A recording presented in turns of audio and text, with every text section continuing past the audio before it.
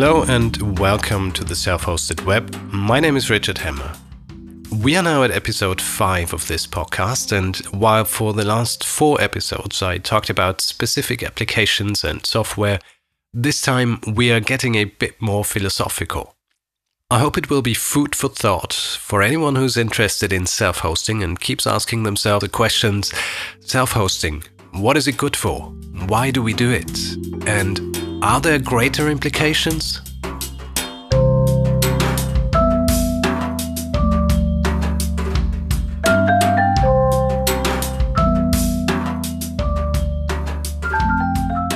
In order to answer these and a few more pressing questions, I've got a special guest for this episode. Her name is Kasia Odrozek. She works for the Mozilla Foundation, and her job, quite literally, is to look at the health of the internet. I met Kasia while at the Republika in Berlin a few months back, and she was gracious enough to talk to me about Mozilla, open source, the open web, and self-hosting. Before we go into more detail, though, I'll let her introduce herself.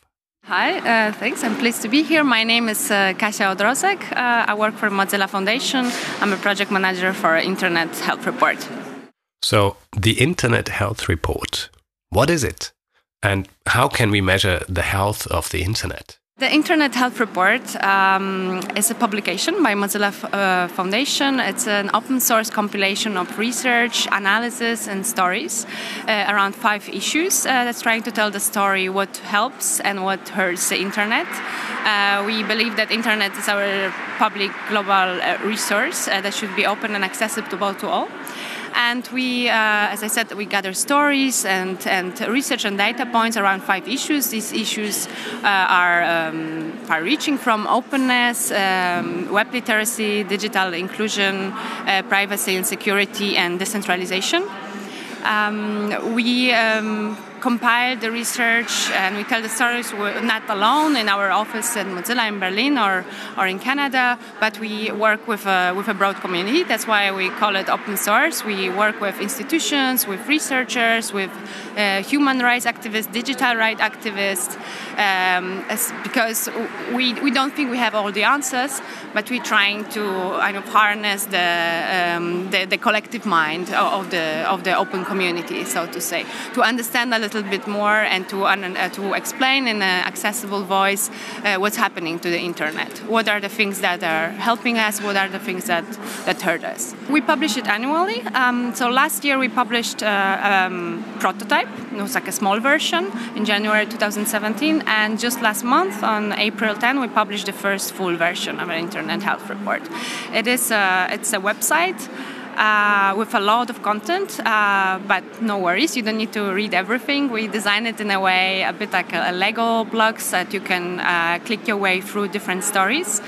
We also highlighted 3 so-called spotlight topics, where we talk about fake news, we talk about securing the Internet of Things, and we talk about centralization, so the dominance of the 5 technology giants.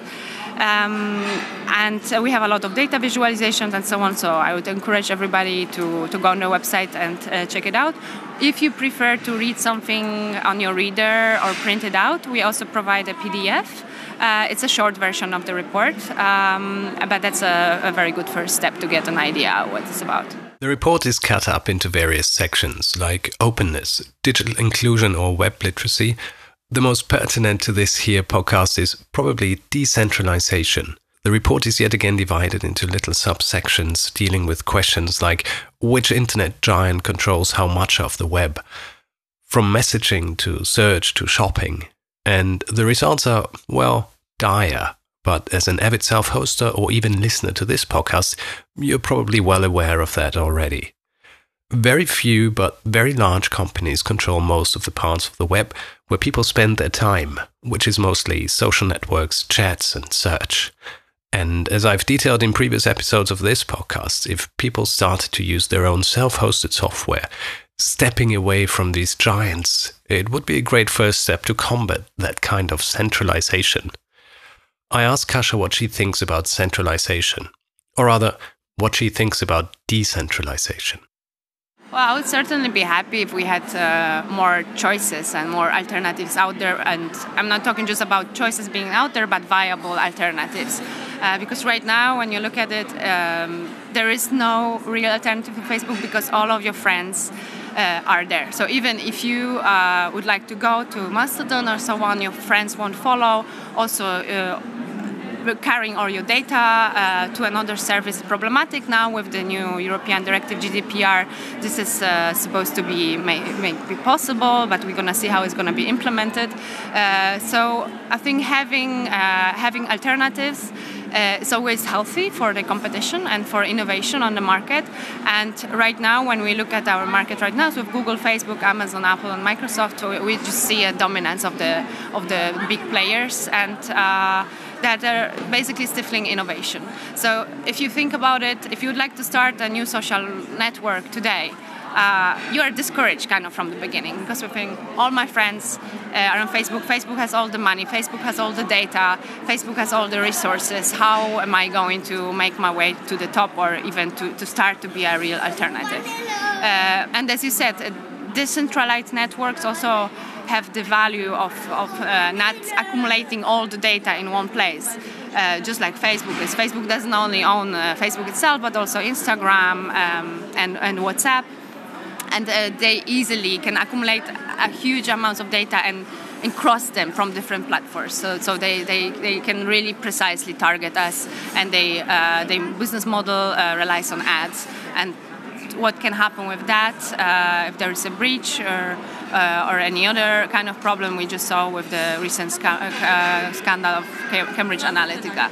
So I think it's definitely worth thinking about alternatives, and I surely hope that people will start maybe understanding what the danger is of dominance that we have right now, and maybe start convincing others, because I think that's how it starts in the end. Like, you need to start convincing your friends, maybe change the messenger or change the network, and once people understand what the danger is, they may be more inclined to change it. I read somewhere that the new service has to be 10 times better than the old ones for people to change. So we need to still work towards it, because otherwise people always prefer comfort above any kind of security.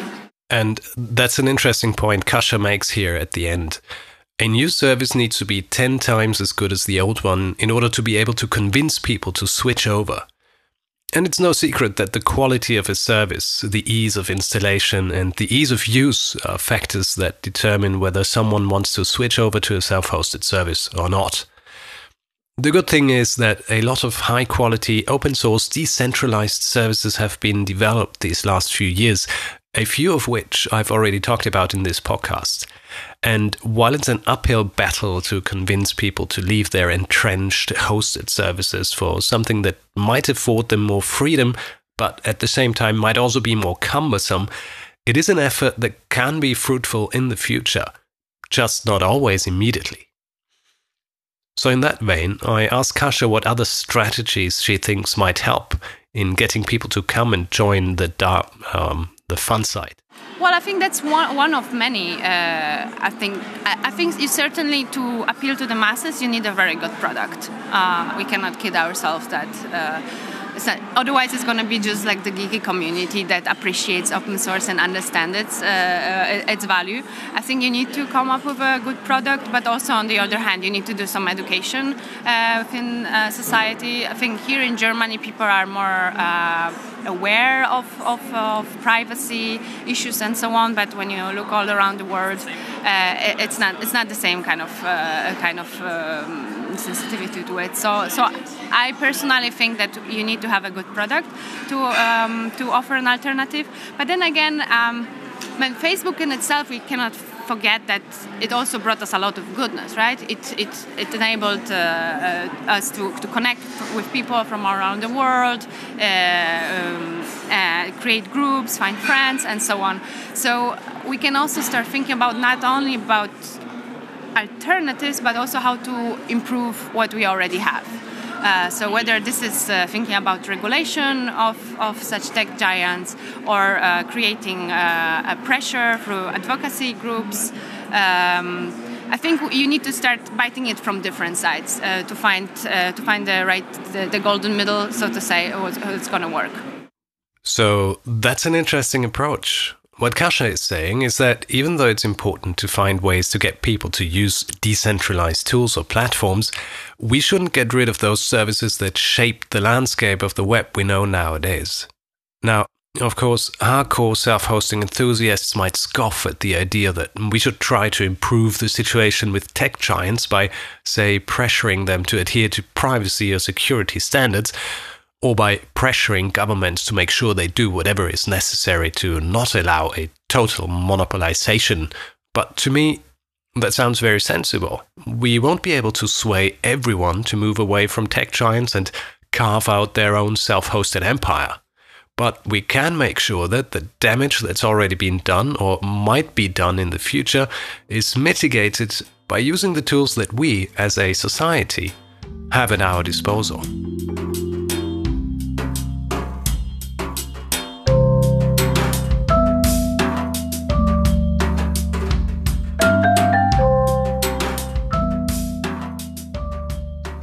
As I've mentioned before, I met Kasia at Republica in the course of a session Mozilla and Wikimedia did on the openness of the web, its importance, its threats, and how we, as users and developers, can make sure that openness won't be lost in the near future.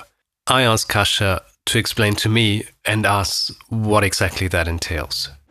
So openness is one of the issues we talk about a lot in the report, and it's something very important for Mozilla.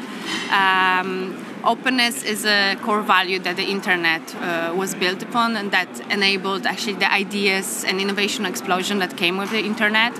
And we see it everywhere, from the way we publish content in the internet or the underlying software we're using without maybe even knowing we're using open source components, but they're everywhere, even in products like Google or Facebook.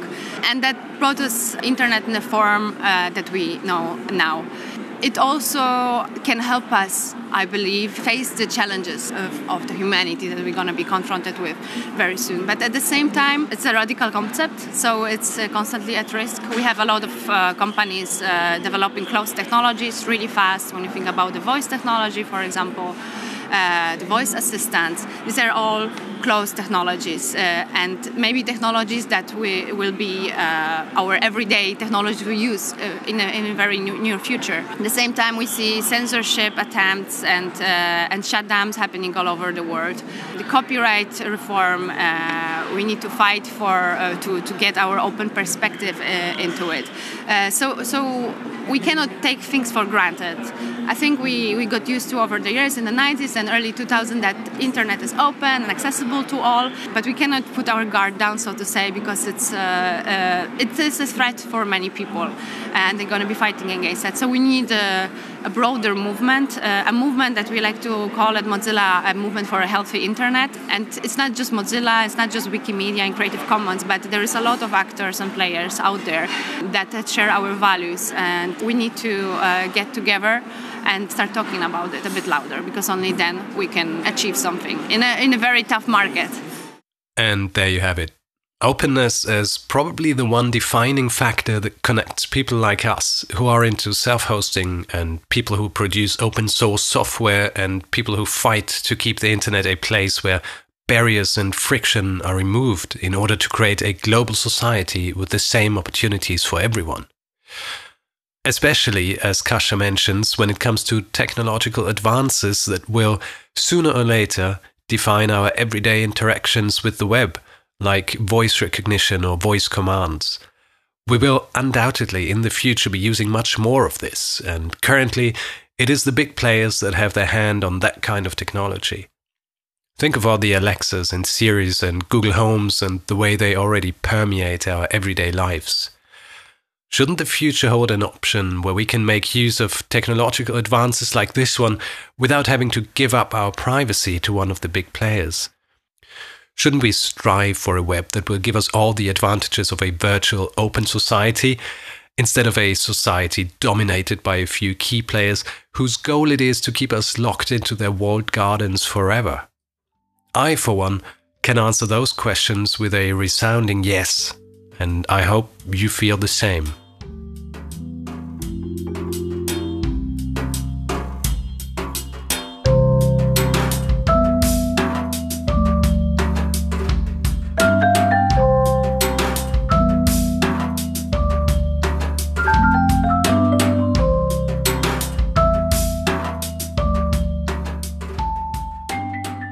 And with that, I think we can conclude this episode of the Self-Hosted Web Podcast. Thanks again to Kasia for answering my questions about Mozilla, the Big Open, and her opinion on the open web. You can find everything about the Internet Health Report at internethealthreport.org. The music is by Poddington Bear via freemusicarchive.org under an Attribution Non-Commercial 3.0 international license. If you have any suggestions on what to talk about in my next episodes, feedback about this episode, or just general feedback about the format, don't hesitate to drop me a note at richard@selfhostedweb.org. And if you want to help this podcast reach more people, be free to tell others about it and review it wherever you get your podcasts from. See you next time.